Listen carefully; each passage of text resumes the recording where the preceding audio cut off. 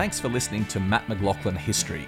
Become a subscriber to receive exclusive bonus episodes, ad-free listening, early access to all episodes, and special member-only events. Click on the link in the show notes or visit patreon.com/mmhistory. I'm Sandra, and I'm just the professional your small business was looking for. But you didn't hire me because you didn't use LinkedIn Jobs. LinkedIn has professionals you can't find anywhere else, including those who aren't actively looking for a new job, but might be open to the perfect role, like me. In a given month, over 70% of LinkedIn users don't visit other leading job sites. So if you're not looking on LinkedIn, you'll miss out on great candidates, like Sandra. Start hiring professionals like a professional. Post your free job on linkedin.com/people today.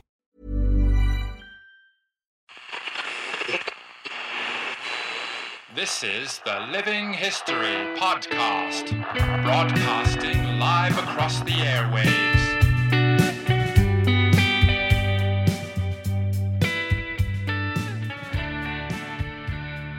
I'm here in Mitchell in the ACT at the Big Toys storage area. I'm here with Shane Casey, one of the curators. I'm sure there's a much more formal term for where we're actually standing. Tell us about the buildings we're in, Shane, and what goes on here.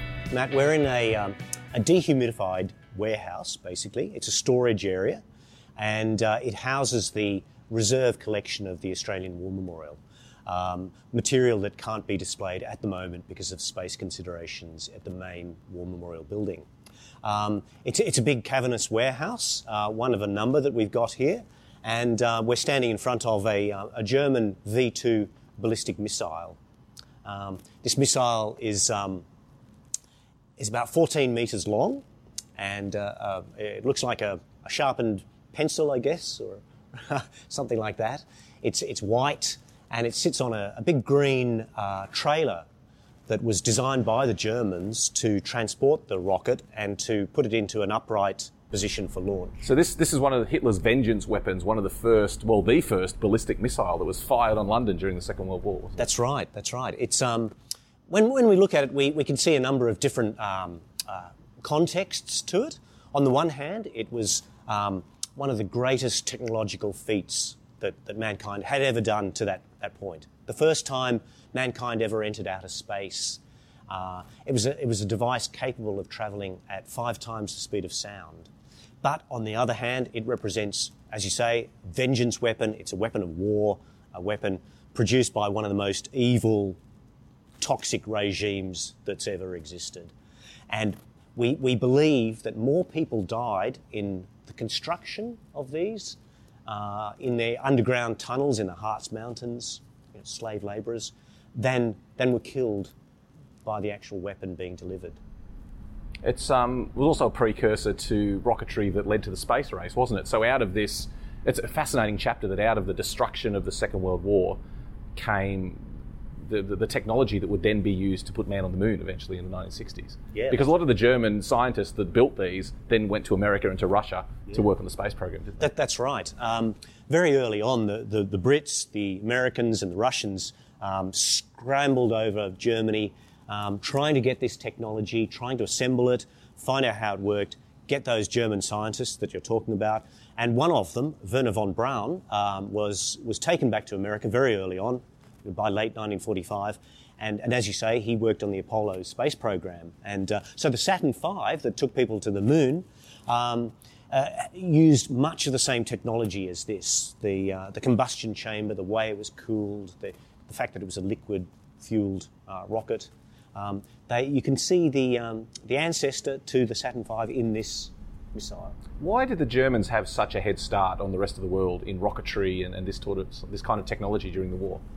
Well, there was rocketry going on in America in the 1920s and 30s, but it doesn't seem to have ever really been pursued as a passion by the people. There was a man called Goddard who was very active in America. But Germany, in the 1920s, had a very active civilian rocketry enthusiastic sort of program going on. There were movies being made about people going to the moon, and it seems to have fired the German psyche. Now, by the early 1930s, the Depression had kicked in. There was really no money for that sort of civilian rocketry program. But the German Artillery Corps, under a man called Dornberger, recognised the potential of this as a long-range weapon. Now, long-range artillery had been banned under the Versailles Treaty, but not rocketry.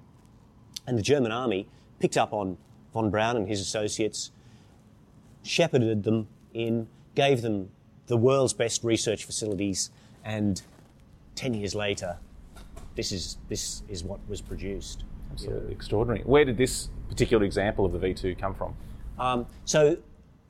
Right at the end of the war, the British launched an operation called Operation Backfire. And the idea was that they wanted to assemble rockets, V2s, and the scientists who'd made them, film the whole process, interview them, find out how it worked, and then launch their own. They assembled 8 of the rockets. This is one of the 8 that they assembled. They fired 3 of them and then basically didn't need to do any more trials. So this is one of those 5 that weren't fired. It was ceded to Australia.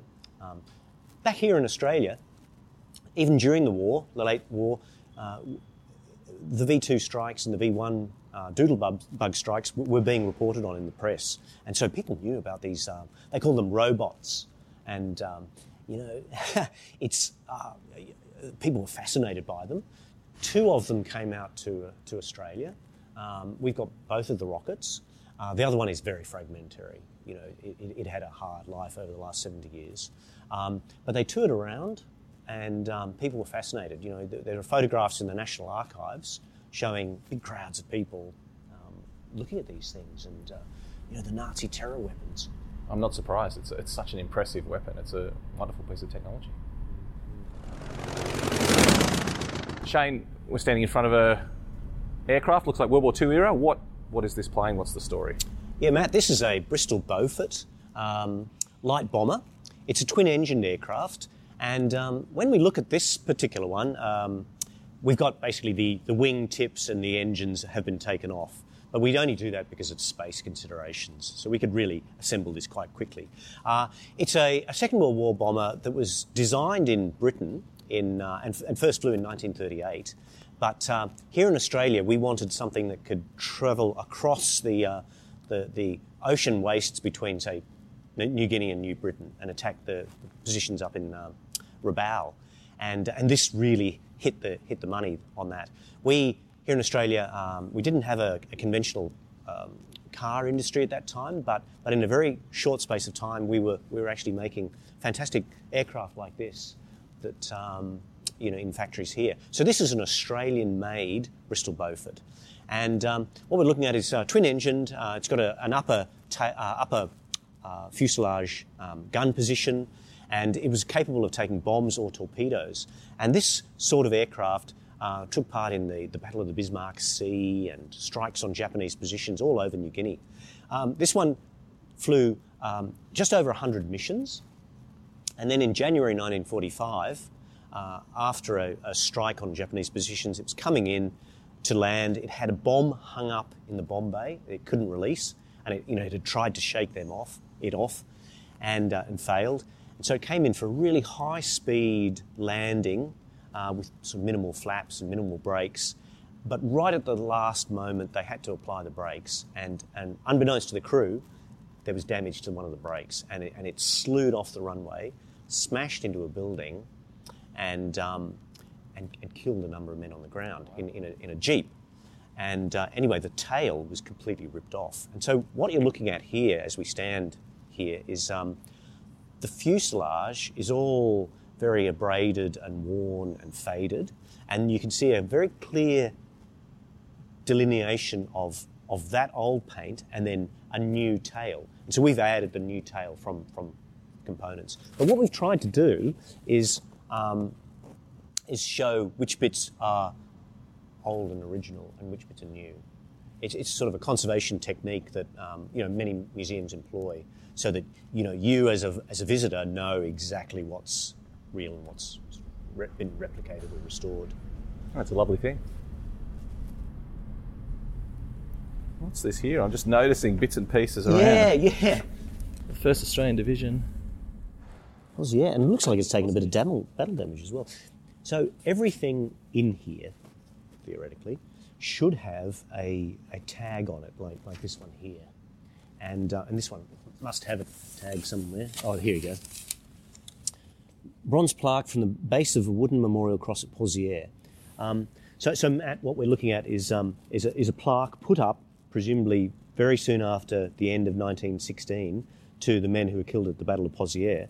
But it's also been then hit subsequently by artillery fragments over the course of the next 2 years. I can't begin to explain what it's like for a war nerd like me to be in a place like this where everything you look around, and it's not on display, it's just stored here. Yeah, it's extraordinary. It's so amazing. And right next to it then we have these are machine gun mounts from modern Bushmasters. Oh wow. And so these Platt swing mounts. So Platt is a company that operates in Australia, I think up in Sydney, near where you are, and exports machine gun mounts all over the world. And then that, I think, this is from a dugout, a German dugout.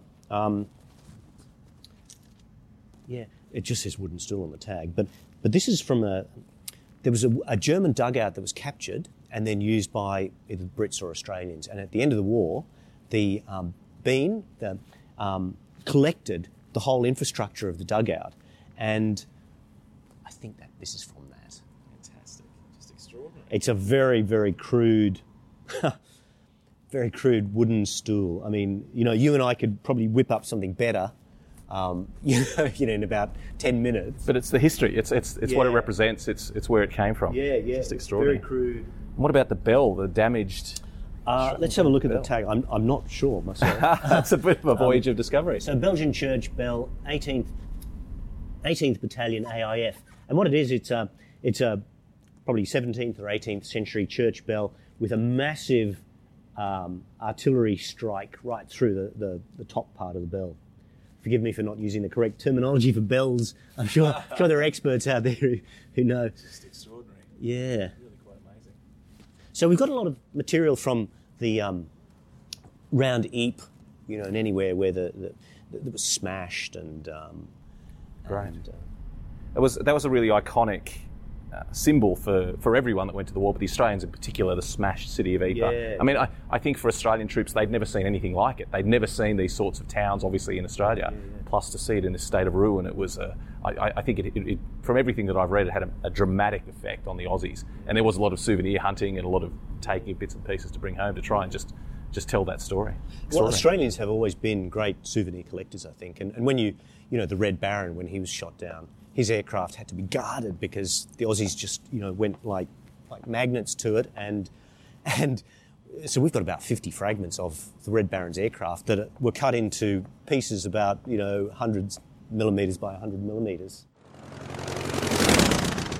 So, Shane, the Foal boat, the famous collapsible boat used by commando forces, by Z Force during the Second World War. Yeah, Matt. It's a kayak, a two-person kayak. It's got rubberized canvas, and the whole thing, as you say, collapses down, so it could be folded down into the hold of the Krite or a similar boat. The Krite took 7 of these on its big raid up to Singapore, and what we're looking at is something that's about, if you hold out your arms, fingertip to fingertip, it's about 3 of those, and the bit where the people sit has a canvas lace-on cover, and there are paddles, wooden paddles strapped to the side of it. So this thing, it's very fragile, because these things weren't meant to last for 70 years as they have now, and we've got a plastic cover over it to stop dust and whatnot from affecting it. It looks remarkably modern. You wouldn't pick that this is World War II era. It looks like something. No. It doesn't quite look like something we'd build today, but I can imagine this from the 1970s or 80s. Absolutely. So it was probably quite futuristic at the time. Yeah, and people were using old army ones, in civilian life until they basically wore out. These days, I guess, you wouldn't have the rubberized canvas. You'd have something lighter and more polymer-based. But this is very, it's durable and it's rugged. Probably last longer than the modern ones. And representative of that early era of commando operations, special forces, which is now obviously so important today in everything that we do. This is the earliest days of those operations. Right. That's right. And there were Australians involved in the design and construction of these as well. Slazenger, who makes tennis rackets, they were involved in the making of these. So we use this sort of thing as you say, representative of those commando operations. And there were a number of men who took part in those operations against Japanese-held Singapore who were captured and executed, and we have nothing to represent their sacrifice. Are these items, Shane, rotated through the main building of the War Memorial? So are they always here and they'll always stay here, or do they cycle through the main building? Yeah, no, good question, Matt. No, this is basically it's a storage and storage repository for material that comes off display and that where we can also prepare material. So the foal boat that we're looking at now has been on display. I think about a year ago. It was on display for about a year. We rotate material through on a regular basis. There are some items that have never been on full open display, such as the V2 on its erector, because it's just too hard to move. It's too fragile, and you need a massive space for it. But near us, we've got a vehicle that was used by General Morshead in the Western Desert, and it's just come off display about a year ago as well. And hopefully will go on display. Next to it, just behind it, there's a thing that looks like a green thing over there. Yeah. I don't know what it looks like, but it's a German battlefield observation post, and it's in segments that can be manhandled and put one on top of another. And it was on touring exhibition, the centenary exhibition that went around Australia. Okay. So lots, probably a couple of 100,000 people have seen that in recent times. Shane, talk about big boys' toys. We're standing in a corner of the room, jam-packed with artillery pieces. What am I looking at? Yeah, well, Matt, this is probably one of the world's largest collections of German, Turkish and Austro-Hungarian artillery. Australia was right there at the end of the war, First World War, and we had a big program of taking weapons and artefacts back from Europe and the Middle East to Australia to show people basically what our troops had been doing. And units who'd captured particular pieces of artillery were very, very determined to make sure that their thing that they had captured came back to their town or to the National Collection. And at that stage, the Australian War Memorial wasn't called that. It was, it hadn't really been created, but the idea existed for an Australian National War Museum. And so many things are actually painted, for War Museum, that sort of thing. Now, just standing in front of us are some really big pieces of German artillery, and we can see one, for example, that has camouflage on it, but the barrel has been completely ripped apart. That one was captured in 1918 in August, and it's we don't know why the barrel has been destroyed. It possibly the crew spiked the gun before it was captured to prevent us from reusing it, or possibly it was a faulty ammunition, misfire or something like that. And then next to it, there's another one, almost exactly the same. Now, we know the histories of many of these weapons because the troops in the field are required to take war diary or keep war diaries. And so every day, their activities, their location, the weather conditions are recorded, but also what they did, who they captured, what they captured. And so many of these items are actually recorded in those war diaries. And the one, as we look at it to our extreme left, a grey 21 centimetre howitzer, we know exactly where that one was captured because they also marked it on a map.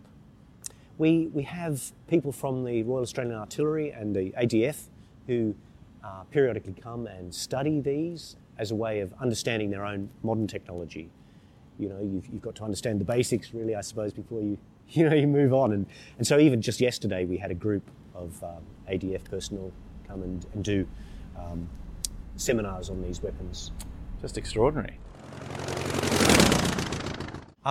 So Matt, we've got a very important artefact here. It's a Japanese Shinyo suicide launch. And basically it's a 2 metre wide or in beam boat, which is about probably 6 metres long, and it's plywood, very crude construction again, and it's a speedboat. And the idea of this is that in the bow of the speedboat is an explosive charge, and it was a Japanese suicide boat designed to ram into invasion craft and or shipping and destroy them that way. Now, it was an idea that, if you remember, 2003, I think it was, in the Persian Gulf, the USS Cole got hit by a suicide boat, very similar to this, blew a massive hole in the side, 30 sailors killed. The Japanese had the same idea back in 1944-45. And these were initially based around the Philippines, and then as the war progressed sort of northwards, they relocated them, and we recovered this one from Borneo. HMAS Deloraine was there at Sandakan, 1945, came into the bay, and there were about 30 of these suicide boats all around the bay. And they picked the best couple and had a bit of fun with them, you know, using them as ski boats and the like. And this one was painted grey and taken back to Australia by the Deloraine crew.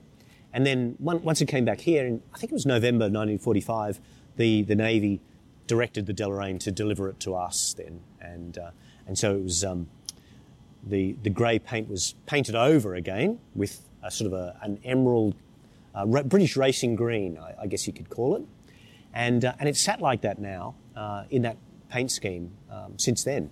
We know that underneath this paint scheme, we have excavated it a bit, and we found the grey of the Deloraine, and then underneath that, the original Japanese paint scheme. I remember as a kid when my dad used to bring me to the War Memorial, and this was one of the, I remember this boat, and it was one of the most exciting things as a 10-year-old that I saw in the entire collection. And it spoke to me then, and it speaks to me now about those desperate last days of the Second World War. I mean, I can't imagine this was particularly effective against Allied shipping. The Japanese were not going to win the war with this sort of technology, yet it just showed their desperation to do whatever they could to take as many Allied soldiers and sailors with them as they could before the end. Yeah, that's right. And inside this boat, we found 2 armoured vests made from shingles of steel plate covered with a thin layer of leather. And we've got them in the collection. But it shows that, you know, they wanted to survive long enough and to avoid being hit by small arms fire, just long enough to get in there and blow the vessel up. But as you say, they weren't that successful. I think there are about 13 or 14 vessels that were damaged, and a few smaller landing craft tanks sunk as a result of this, but no. Just imagine what an end to your life, strapping on crude armour plating to avoid getting shot at by machine guns and getting one of these and ramming it into the side of a ship. I mean, obviously extreme courage, but also that fanaticism that defined, especially those last days of the Japanese Empire. That's what this represents. That's why it's so important to have artefacts like this, because in one object standing here, you can tell that entire story through this piece of technology. Just a wonderful thing. What about some of the motorbikes we've got here, Shane? There is a small motorbike here called a well bike, and this was designed in Welham City in England, and where all of the special operations executive, the sort of the cutthroat commando type equipment was designed. And so anything that was designed there was given the prefix well. So there was a thing called a well rod, which is like an assassin's gun, one-shot thing. And this is a well bike, and it's a tiny little bike, the sort of thing that is actually coming back into vogue now. You see people on pavements riding these sorts of scooters and things. So it's about the size of a scooter, and the whole thing folds down and goes into a capsule and is deposited from an aircraft with paratroopers.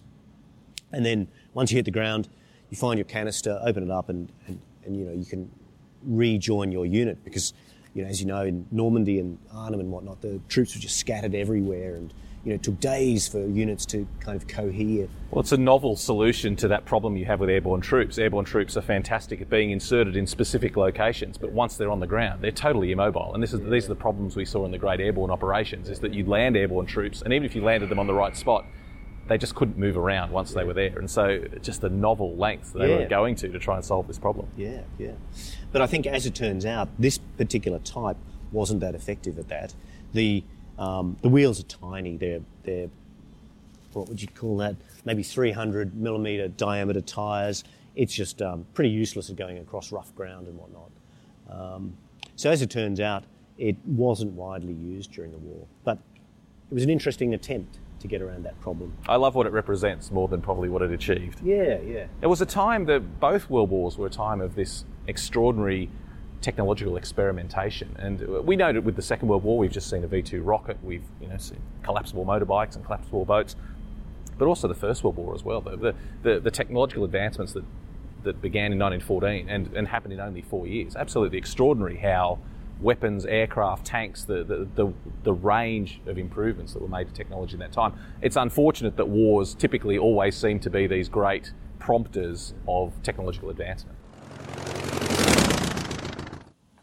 This is our attempt to stop pest infestations. Okay, so basically that's a nitrogen unit there that pumps the nitrogen into these alfoil bags, and because the bugs, insects, go for wool and silk and cotton in particular. They don't touch synthetics really, and we have an awfully large collection of textiles and fur as well. Things like the Red Baron's boots.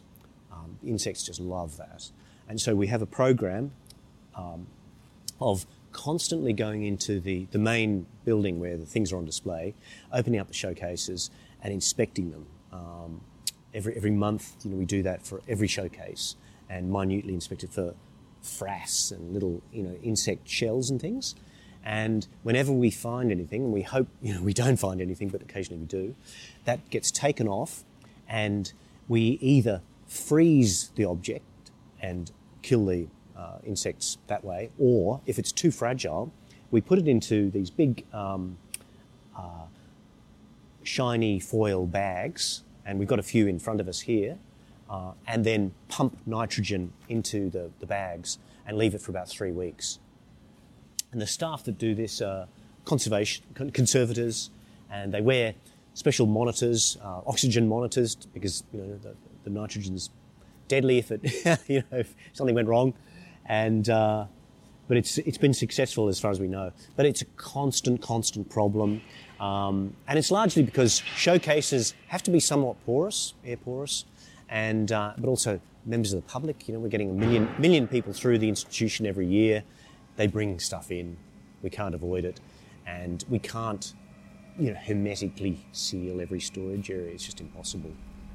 So it's a constant battle. Right. Excellent. What about the train, the locomotive? Yeah. Down here, we've got a Hunslet narrow gauge locomotive. Now, this was designed and manufactured in Leeds, in England, and specifically for the war effort on the First World War.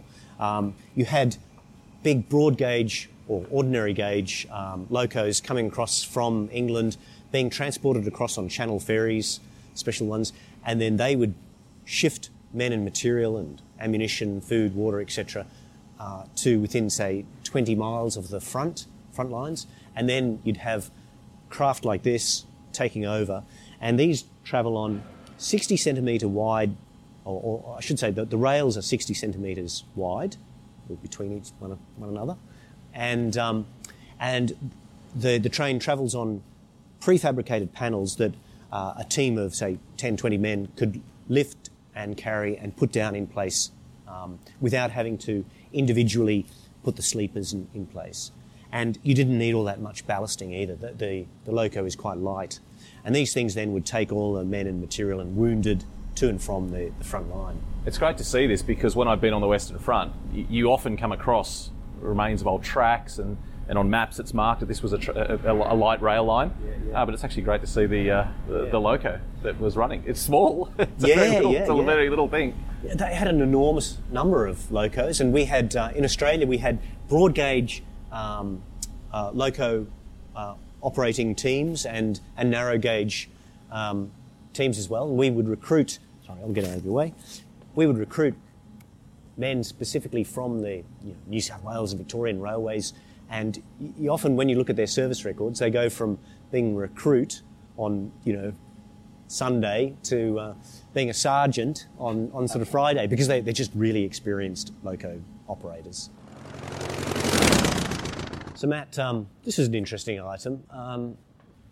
It's a long metal pole on a two-wheeled wooden spoked wheel carriage. And it's basically a German mobile battlefield periscope, and the idea is that in the flat terrain of France, northern France and Belgium, this thing would be erected behind the German lines, and you would winch this telescopic pole up as high as you could, to about 25 metres in height, and then peer through the periscope, much the same way as a submarine periscope would be used, and to observe the British and Australian and French lines. And I've often wondered just how far you could see with one of these. There used to be one of these in the Imperial War Museum in London that poked through the ceiling, and you could see the city through it. I suspect that in France you could see an awfully long way. On those flat Flanders plains, I imagine you'd be able to. Observation was essential on the Western Front during the First World War. We know that the side that could see the furthest could shoot the furthest, and it's again remarkable, the innovations. I mean, everyone who's listening, have a look on the Facebook page where you'll see photos of these things, because extraordinary bits of kit standing in front of this. It's just bizarre. It's like something out of a space novel. It's like a Jules Verne's craziest creation. Yet they were pressed into service. They were coming up with these inventions, these new ways of doing things to tackle very specific problems. And this one was built in 1917, so it's. I've heard people say, this is outmoded technology, that we had aircraft and aerial reconnaissance and whatnot. But to put an aircraft up requires an awful lot of fuel and resources, and you're at the mercy of the weather. And the risk of being shot down. Absolutely, yeah. And this thing had none of those risks to it. So many artillery pieces. Yeah, they kind of...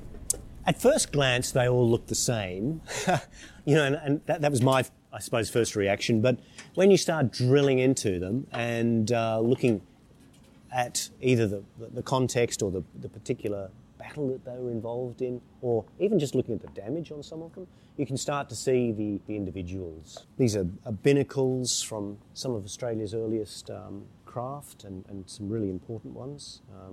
One of the compass housings from HMAS Parramatta, the very first ship that ever entered the Royal Australian Navy. And we have artefacts captured in Iraq. There's an improvised rocket launcher mounted on basically a wheelbarrow chassis, right next to German artillery pieces captured in the Western Desert, 1941, next to a recoilless rocket launcher captured in Vietnam. This is a very interesting object, this one here. It's a gun mounted on a pedestal. It's painted grey, and it's a German artillery piece that was captured at the Battle of Messines in 1917, and it's still got the German markings on it, but it's been taken back to Woolwich near London, and modified slightly to make it suitable for mounting on a surface craft, a naval ship. And the British were doing this with trawlers and merchantmen, and disguising them as a weapon against the U-boats, which were at that stage, threatening the very existence of Britain, really. And the idea was that you'd camouflage a ship to look like it was a fishing ship or a trawler, and then when the U-boat got close to it, flaps would come down, camouflage covers would come off, and the crew of the ship would open fire on the submarine. And these were called Q ships. And some of the really heroic Victoria Cross actions of the First World War were fought on Q ships that were sinking. They'd been hit and torpedoed but the crews just kept hidden until the U-boat got close enough, and then the flaps would come down. And, sometimes people were being killed all around the cruise, and they just sat there and took it. We're standing in front of the rear portion of a Japanese 18-inch long lance torpedo. And this particular torpedo was one of the ones fired by one of the midget submarines during the attack on Sydney Harbour in 1942.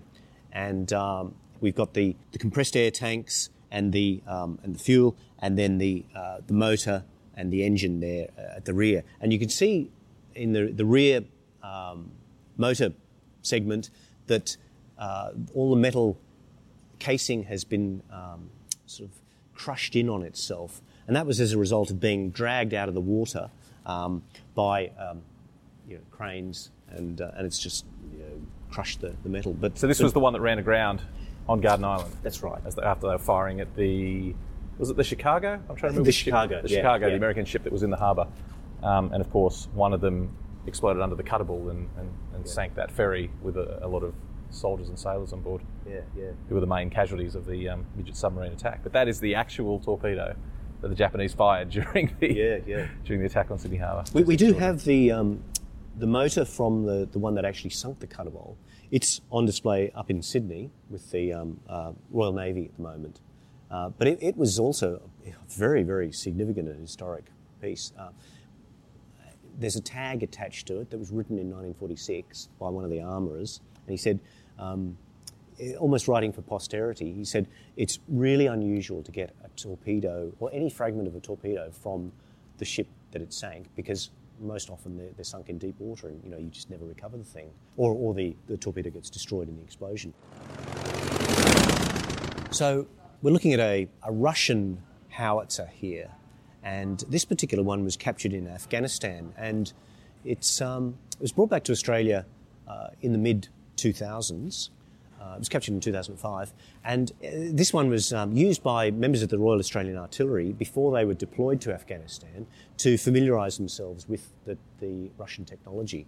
And so it would be craned up out of place into an open area. The trail would be spread out, and the RA, Royal Australian Artillery officers would come and train on this before they went to Afghanistan. So there are many, many still all across the former Eastern Bloc countries. And next to it, we've got a couple of German Brattenwerfers, German trench mortars from the First World War. It's just it's every era displayed here side by side. Yeah. And you see these all over Australia, these German trench mortars. They're often in parks and in front of RSL clubs. Australia captured a lot of this sort of thing. The Germans had 3 different types. They had a light, medium and a heavy. We're standing in front of a heavy mortar, which is 24 centimetres in diameter calibre, and a very, very simple device on a steel platform, able to fire at a very high trajectory. And you often read in World War I diary accounts about the screaming minis, or the flying dustbins, or flying pigs they called them. And these are the German trench mortars which threw these enormous projectiles towards the trench lines with devastating effect, really. They were greatly feared. But these things could be mounted on wheels, very, very portable, but horrendously heavy, the shell. We've got a number of items that have never been displayed outdoors and still bear their original coats. So one is a Japanese anti-tank gun that still bears on the front of its shield great Nippon Empire. It was a sort of propagandizing sort of thing. And the one that we're standing in front of right now is a German anti-tank gun, 5-centimetre anti-tank gun, and it's got its original Afrika Korps Western Desert paint coating on it. But you can see where Australian soldiers have scratched their initials. So we're looking at NX2760, and if you go onto the National Archives website, you can look up that number. We've got another one, QX. So in the old days, if you were from Queensland, your service number was QX. If you were from New South Wales, it was NX. There's a VX here, and I'm sure there's an SX from South Australia, and there's TXs and all that. And then there's also a picture of a German tank painted on there by someone, and a can opener. So The analogy being that this weapon is like a can opener to a tank. There's the German swastika just painted there as well. So Matt, this is a lot colder, as you can feel, less well insulated. This is the first building that was built on site to store artefacts, and it's probably going to be the one that we take down first because it's really not to modern standards in terms of museum conservation. But at the moment, what we try to do is store the more robust items in here. I love that smell. That's the museum smell. You come in of it.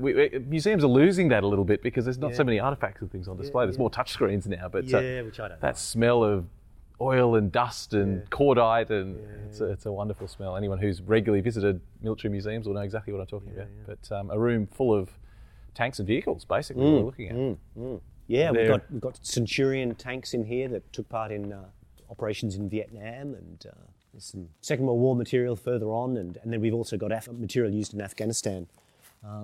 We've got up here on this, we've got German pontoons that were captured on the Western Front, painted with a sort of rudimentary camouflage scheme there, and just underneath it, the Caterpillar engine from a Bushmaster protected mobility vehicle that was destroyed in Afghanistan.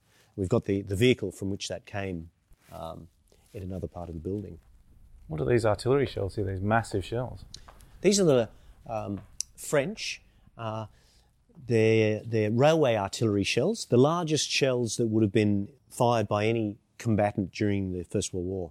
So they're 520 millimetres in diameter and fired from massive railway guns. So these were, every nation in the First World War, or largely every nation on the Western Front, had the massive railway guns that were mounted on massive carriages.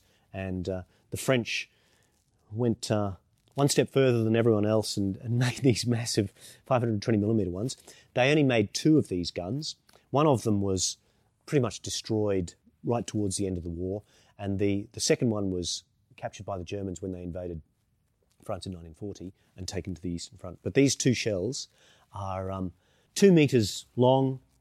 They've still got the original French paint on them and stencils, and they've got big copper driving bands which are protected by wooden girdles. So the driving bands seal the shell into the rifle barrel and impart the spin on it, but they're very, very delicate, and so they needed to be protected with those wooden girdles there. So we've got a lot of artillery shells here. Some of it's been sectioned, cut down through the middles, and that's some of it was used as training aids back in the day for the artillery people themselves.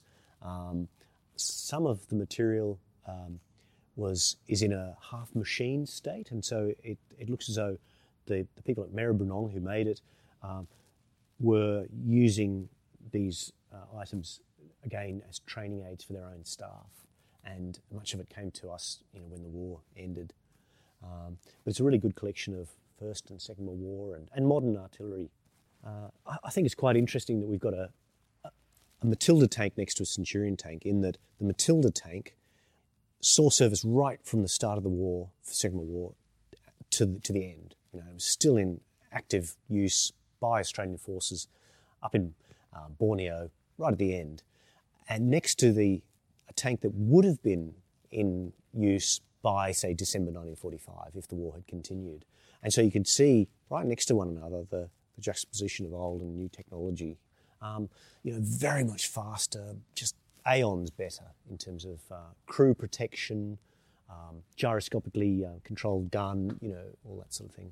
And these were used in Vietnam then very effectively. This thing here doesn't look like much, but it's a very thin sheet metal tube with handles. It looks a bit like a dustbin, and it's about 1 metre high and 450 mil in diameter. And for a long time, it evaded description. We didn't know what it was. The tag had long since fallen off. And it was only recently, this year, that we worked out what it was. And it comes in a number of parts. There's a canister that fits inside this dustbin-like device, and there's a big ball, which is again 400 mil in diameter, and this ball fits in the top of this dustbin-like thing, and it turns out that it's a German smoke generator captured in 1917 at the Battle of Messines, and the people who captured it, the 6th Battalion AIF, painted their unit on the front of this big ball.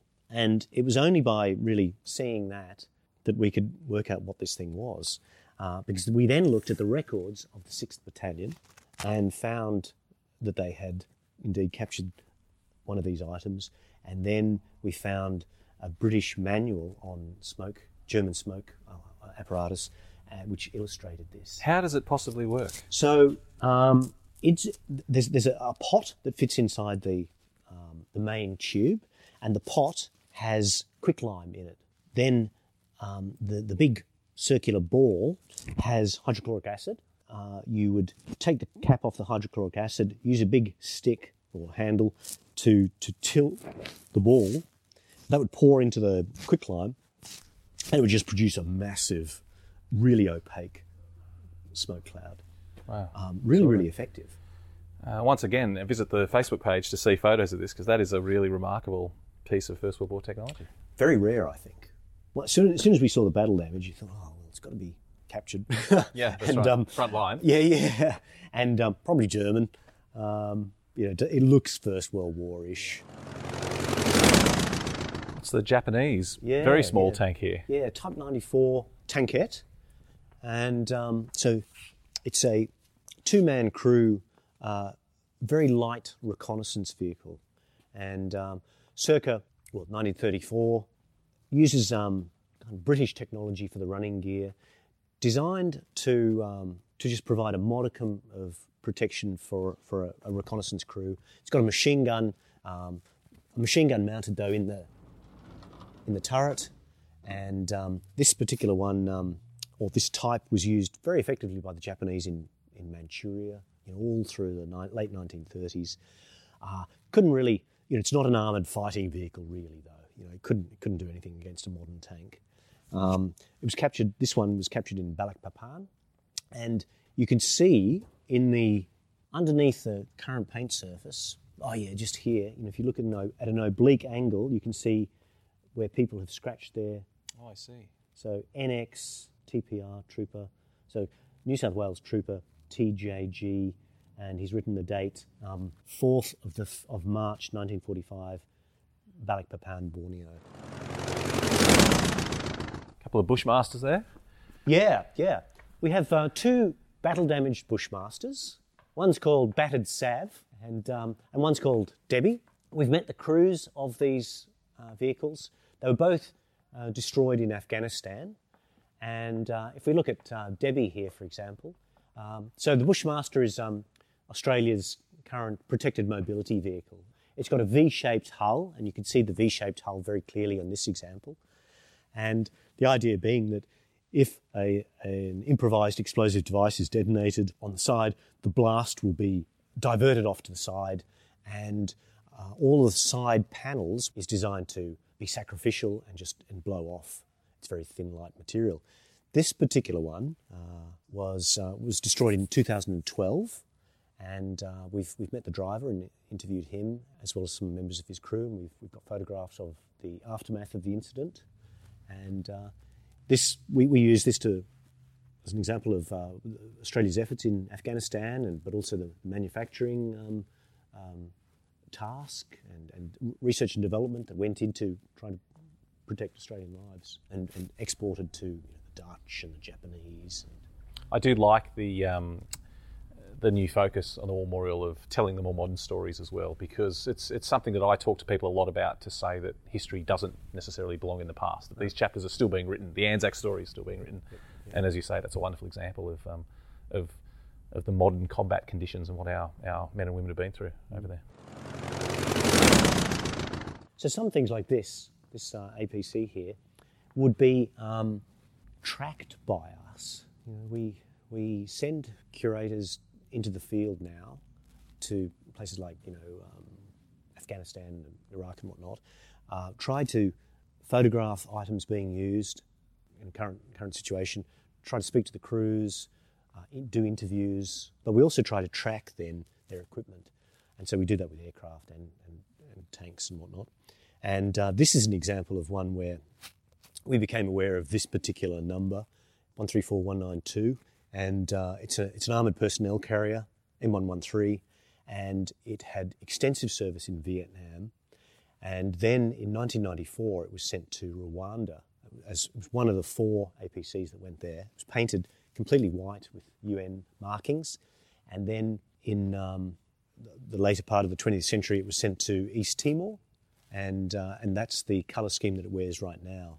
And so it had a very, very extensive overseas operational service. And that's the sort of thing that we like to get. It's still all very scuffed, all the paint's chipped off, and it's got unit markings on it, and it's got bits of corrosion and bits of paint here and there. It shows wear and tear in a way that you can't replicate if you try and paint it up. I like that. The preservation of that history is important, because I think after the First World War, Second World War, there was a lot of bringing these things back and tarting them up, giving them a new paint scheme, making them look good as new, and you lose so much history. That's much better in that salty condition with paint scratches and graffiti on the side. Yeah. That's what we want to see. Yeah. So Shane, we're standing in front of a dismantled aircraft, but one of my personal favourites from the relatively modern era, the P3 Orion, which have all just been retired in the last couple of years. So obviously essential that the War Memorial has in its collection a representation of this very important aircraft that served for a long time now. Tell us about this aircraft and why it's important that it's now part of the collection. Yeah, well, Matt, it's a massive thing, and as you say, dismantled, so it's really quite hard to get your mind across just what we're looking at, but big, massive grey fuselage, 4-engined aircraft with a long proboscis on the end, the magnetic anomaly detector. And this aircraft, it's an American-designed aircraft, designed by Lockheed, flew for 35 years or so with the RAAF.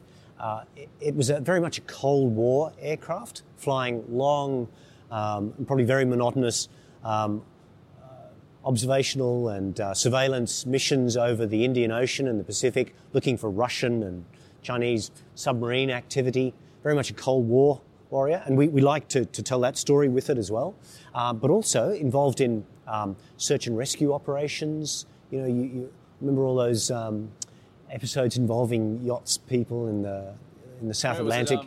Bullimore and Ortissier, people like that. But then this aircraft was also the first RAAF aircraft deployed to the Middle East in the recent conflicts, and as well then flew extensively from 2004 onwards over Iraq and Afghanistan.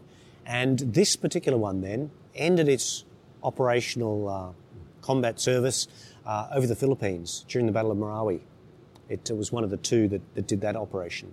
So extensive operational service. Now, it's sitting in our newly constructed aircraft warehouse, specially designed with a new type of reinforced concrete floor, and that's thin and light but super strong. And the building doesn't have any interior columns, so it just relies on these overhead trusses. The aircraft is in parts, largely for storage, but as we walk around the nose of the aircraft, we see the wings have been taken off and they're on pallets. This is a very temporary measure. We've only had the wings for about 2 weeks, I think. We've had the fuselage for about 3.5 weeks, so it's very new. I haven't been inside the craft yet. And here we are standing right next to the wing root, and you can see right through the aircraft. It's actually, for a student of avionics, and it's actually quite interesting in its current state. And we do have ADFA periodically come, the aircraft engineering people, and with students, and they love it when things are like this, because they can then talk about aircraft structures and... It's remarkable. It's remarkable to see it in pieces. I understand that it's only for storage, but it's remarkable to see. I've seen plenty of these assembled. Yeah. But it's great to be able to get up this close and see the components. So this is a Depaducin trainer. It's Australia's oldest military aircraft. Wow. Is that pre-First World War? Yeah. So this is 1912, and came out to Australia in 1913. We had a team of 2 people in England who were tasked with going around and buying aircraft for the Australian government, and this is one of the ones that they purchased.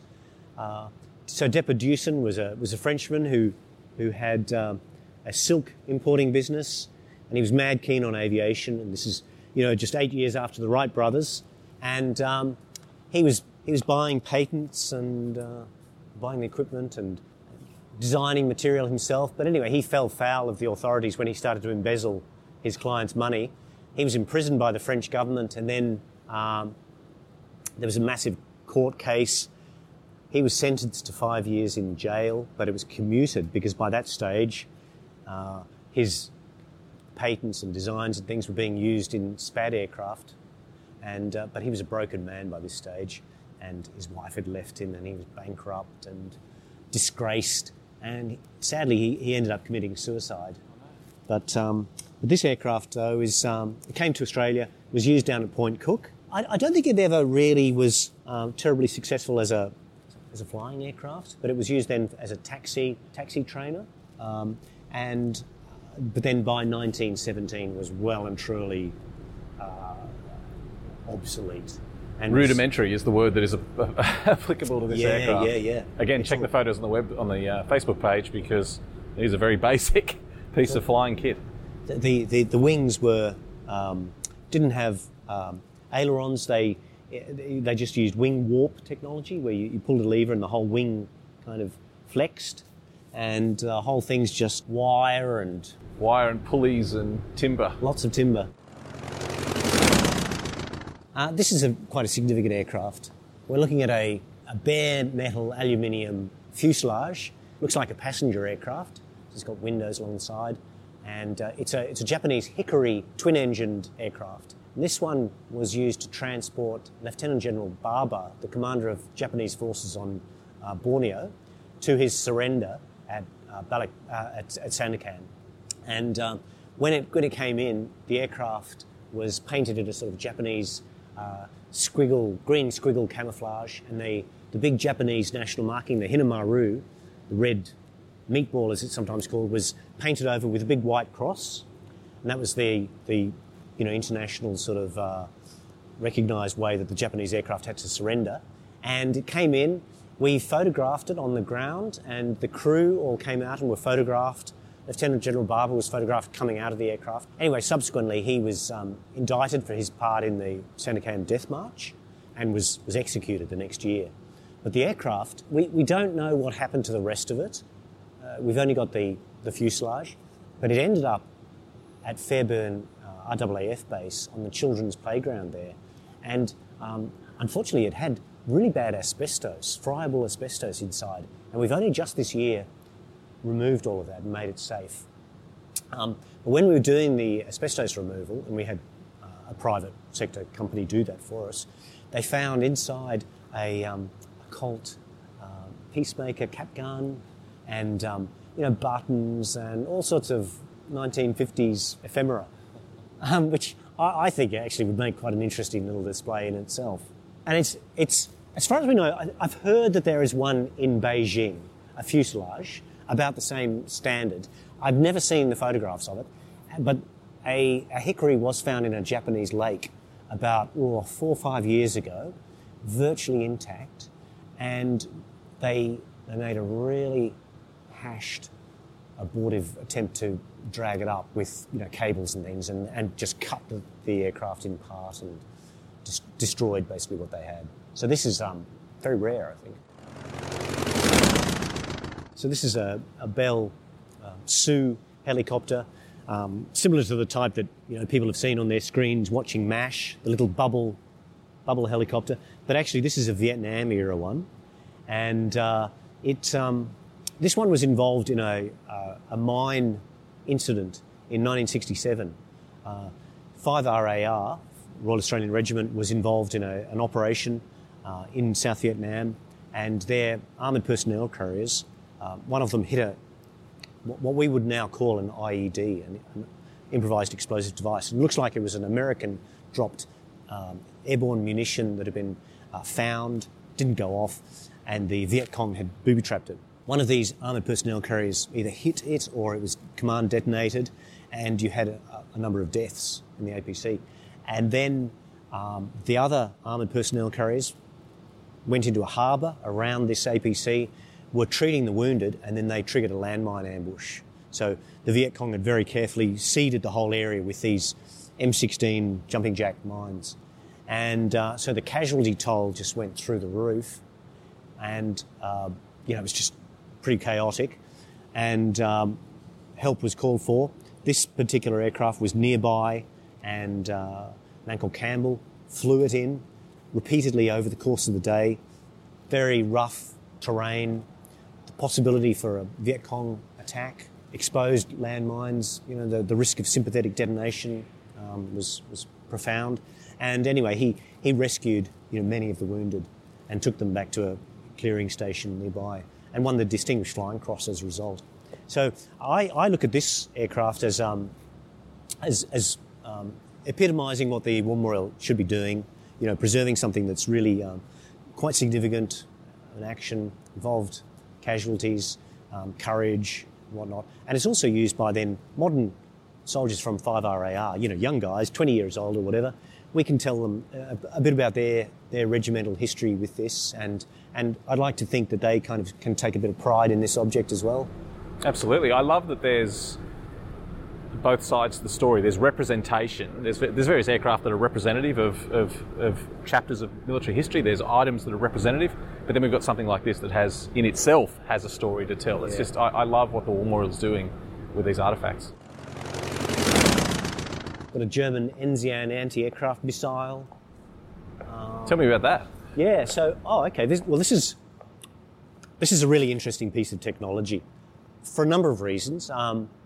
It's a bit like the V2 rocket. It was the forerunner to modern anti-missiles or ground-to-air launch missiles. What we're looking at is a wooden fuselage, which has been made from spruce timber, coopered together a bit like a barrel, and it's a very rudimentary structure, very squat, fat thing, and around the perimeter of the object are these big, long, 2-metre long metal canisters, which are solid fuel boosters. The idea is that this was designed right at the end of the Second World War. Germany's basically losing the war. It's getting hammered day and night. RAF, RAAF and USAAF aircraft are flying over Germany, dropping 3,000 tonnes a day on Germany. And they're desperate for some sort of means of combating those aircraft. And, of course, Germany bizarrely had all these fantastic aerospace technicians, and, they really were at the pinnacle of sort of aircraft technology. And this is one of the results of their technology. It's a liquid-fueled rocket, but it's taken off the launch pad by solid fuel boosters. So if you remember the way the space shuttle used to take off, it was powered up into space by these solid fuel boosters that would then detonate and fall back and be collected again. This is the same. So it takes off the launch pad with these solid fuel boosters. 5 seconds later, explosive bolts detonate, they fall off, and then the interior engine kicks in and liquid fueled and takes it up into the bomber stream. Now, once it's near the American and British and Australian aircraft, an infrared homing system would kick in and you'd then detonate in the bomber stream. There's only 2 like it in the world, this one, and there's one at RAF Cosford in England, and which is slightly different. So it was captured, brought back to Australia, studied, and you can really see the Bloodhound anti-aircraft missile that was used by the British and the Australians in the 1950s and 60s. This is the ancestor to that, pretty much. The thing that I always find fascinating, Shane, about the Nazi technology, especially something like this, is it was unrefined. It was the crazy idea.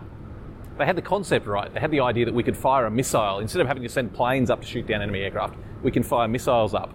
So they had the concepts were well ahead of their time, but they just didn't have the technology to keep up with it. So this was a strange bridging technology between an incredible and accurate concept, but the technology of the day. But so I love seeing things like this. The jet aircraft, the ME-262, the V2 rocket that we've seen. They had the future concept correct, but they just didn't quite have the technology, and so they made the best they could of it, and they came up with absolutely crazy things like this. It's extraordinary. What a wonderful well, we know that this successfully was successfully launched about 60 times or so, but as far as we know, it was never operationally fired. It's wearing at the moment quite a spurious paint scheme. This dates from probably the early 1960s, and one day we will probably excavate this and try and go back to the original paint scheme, which might be underneath this. This is one of the first guided missiles, I guess you could say. It's a German device, first used in September 1943. It's got underneath, so it's very much like a model aeroplane in that you could guide it by remote control from an aircraft. And underneath there's a canister containing 2 fuel sources that, when combined, produce massive propulsive thrust. It's a Henschel HS-293, and first used in the Bay of Biscay against British ships, and subsequently used against ships off Anzio and Salerno and that whole Mediterranean Bay of Biscay sort of area. It was then used aircraft trying to attack the invasion flotillas off Normandy, carried these unsuccessfully, as it turns out, because by that stage, 6 months later, we already had a sufficient capability for jamming the radio transmissions. The scientists who developed this, again, picked up in Operation Paperclip, shipped over to America, and you'd see the Sidewinder missiles. The same people who designed those were involved in this. And indeed, if you look at our helicopter collection, most of our helicopters, or many of them, are powered by Lycoming engines, which were designed by a man called Anselm Franz, who was the guy who was responsible in large part for the ME-262 engines. Is that a Herc? Yeah, tail number. So this is a C-130H. This flew in a number of really interesting episodes where they were at the early stages of developing night vision technology. So there was a coup in Cambodia. This aircraft had to fly into Phnom Penh, and there was a hold-up for some reason. More refugees had to get out, and really bad monsoonal thunderstorm. They had the early stages of this night vision technology, but they weren't fully functional. And this aircraft flew in under terrible conditions and into Phnom Penh and picked up an enormous number of refugees and took off and whatnot. And then later on, 2004, it was involved in an episode involving the 82nd Airborne, where they dropped a number of 82nd Airborne troops. They landed to drop them, and a Humvee left and collected part of the longeron at the back of the aircraft. And the aircraft's on the ground, there's firing nearby, they've got to get back and out. They had to fly very low and slow, and with basically gaffer tape sort of rig on the back. Really, really dicey situation. But so this one flew extensively, in Afghanistan, and we're only ever going to get this much of the aircraft. We've got the nose, but only the forward part of the fuselage.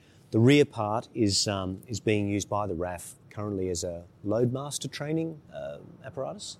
The reason we're not getting the whole aircraft is because the C-130Hs or a C-130H is being preserved at the Point Cook Royal Australian Air Force Museum.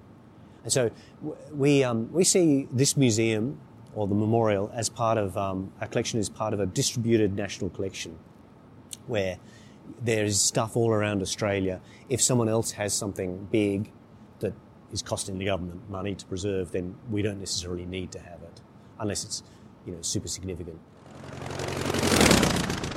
So we've got Gloucester Meteor. The front part of that is on display in the galleries. But this is a first generation jet fighter, the first operational jet fighter that the Allies had, powered by Rolls-Royce Derwent engines. We've got the wings taken off and everything, but it's silver and it's sort of very 1950s, late 40s, 50s of itself.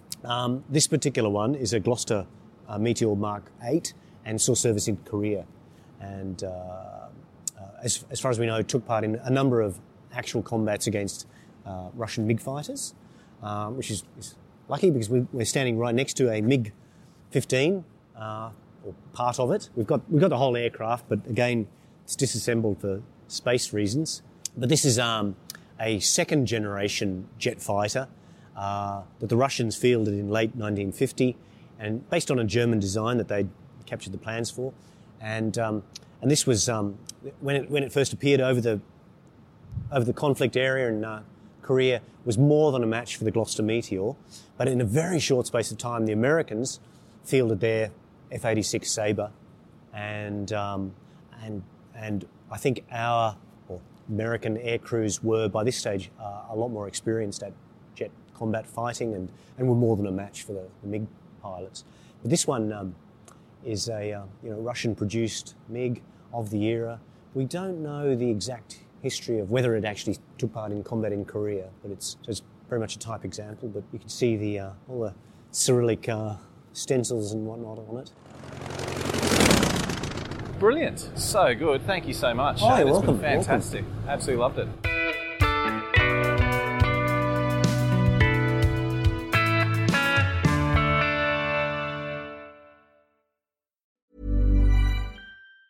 Normally, being a little extra can be a bit much. But when it comes to healthcare, it pays to be extra. And United Healthcare makes it easy with Health Protector Guard fixed indemnity insurance plans. Underwritten by Golden Rule Insurance Company, they supplement your primary plan, helping you manage out-of-pocket costs without the usual requirements and restrictions like deductibles and enrollment periods. So when it comes to covering your medical bills, you can feel good about being a little extra. Visit UH1.com to find the Health Protector Guard plan for you.